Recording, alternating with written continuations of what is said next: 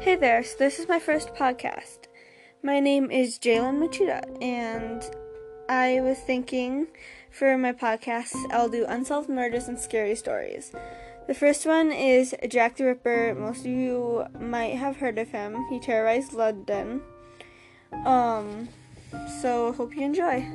London's most notorious serial killer prowled the East End over a century ago, preying on prostitutes and terrorizing the area. He made his mark as Jack the Ripper by killing and mutilating at least 5 women. Dread grew as the dead bodies began to pile up near each other.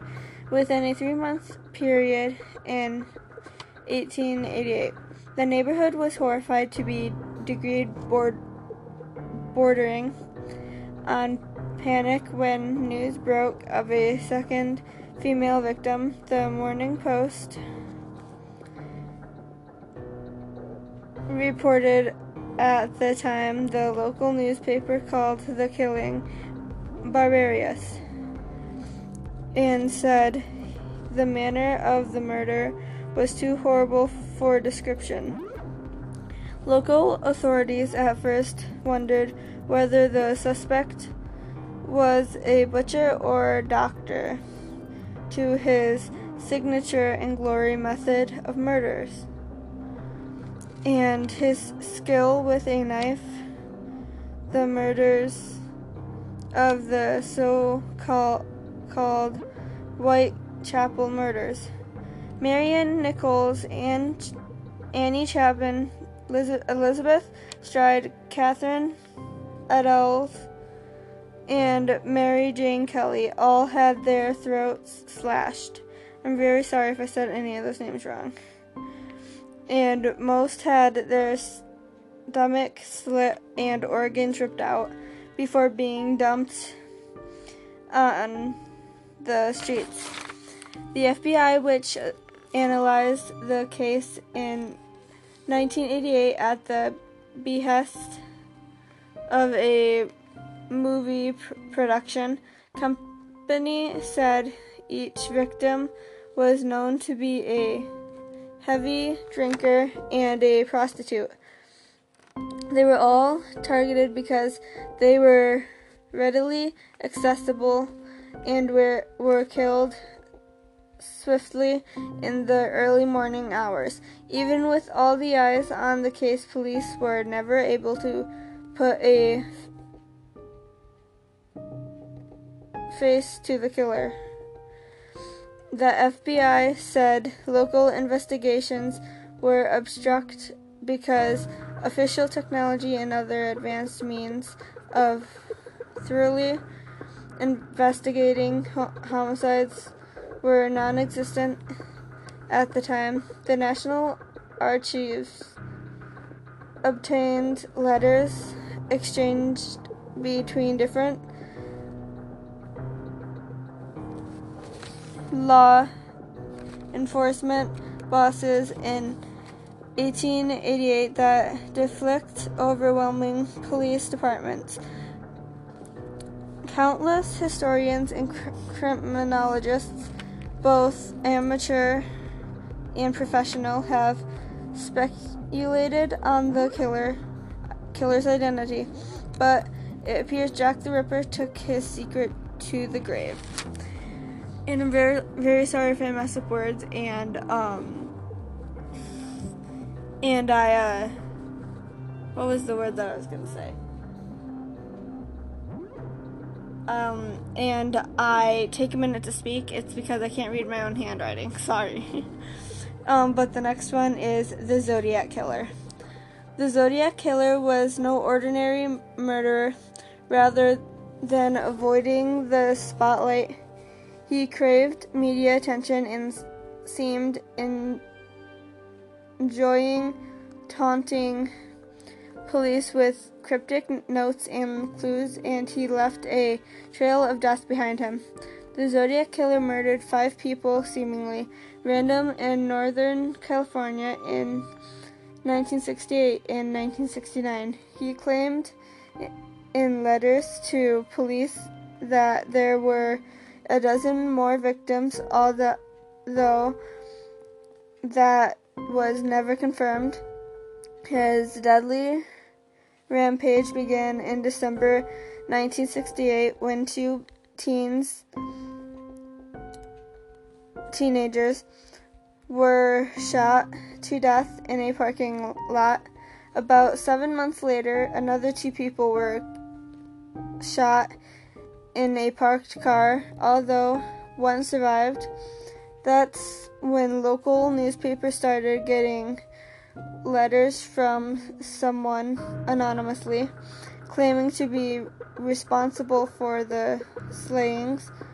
According to the San Francisco Examiner, which had received the cryptic notes, the newspaper said the letters contained coded messages explaining the killer's motive.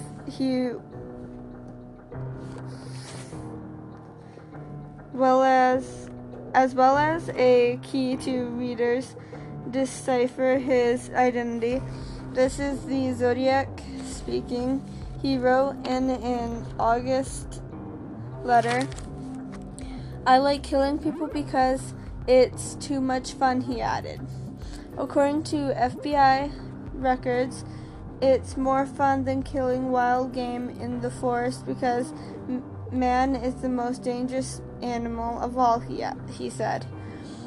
Authorities did not crack the case, revealing his name, and the Zodiac killer went on to stab two more people in late September. One of the victims survived and the other died. About 2 weeks later, the killer struck again, fatally shooting a 29-year-old taxi driver. According to the Examiner, days later, the Zodiac killer mailed a piece of his latest victim's bloody shirt to the Chronicle newspaper. To this day, no suspects have been confirmed in the case. The San Francisco Police Department said the investigation is ongoing. Well, that was interesting. Sorry if I read a little fast. Now let's get on to the next one. This one is called The Girl on Church Hill. So let's begin. On June 12, 1977, George Childs and his son were driving down Halcyon Road in Beckingham Township when he spotted an object in the underbrush of a steep rise known as Church Hill. He drove across the railroad tracks and headed up the hill to get a closer look. He and his son then made a terrifying discovery of a naked body of a woman lying face down about 10 feet down the slope. They continued driving onto the next house and asked that the owner call the police. 15 minutes later, the area was swamped with police officers. A team of officers and paramedics were tasked with turning the body over, and it was only then that the true extent of the crime was revealed. 20-year-old Sean Eileen Richardson, sorry if I said that wrong, had been eviscerated with nearly all her lower organs removed. Her insides had been washed out and stuffed with a towel. She had bruising on the back of her scalp, indicating that she had been struck with a heavy object, and had multiple stab wounds on her chest. At the time, detectives thought the viciousness of the murder may have been part of a dark ritual, or even to tear out an unborn child. That's so messed up. The young woman's uncle, Harry Ritterson, was initially suspected of her murder, and many family members also believed that he was the murderer.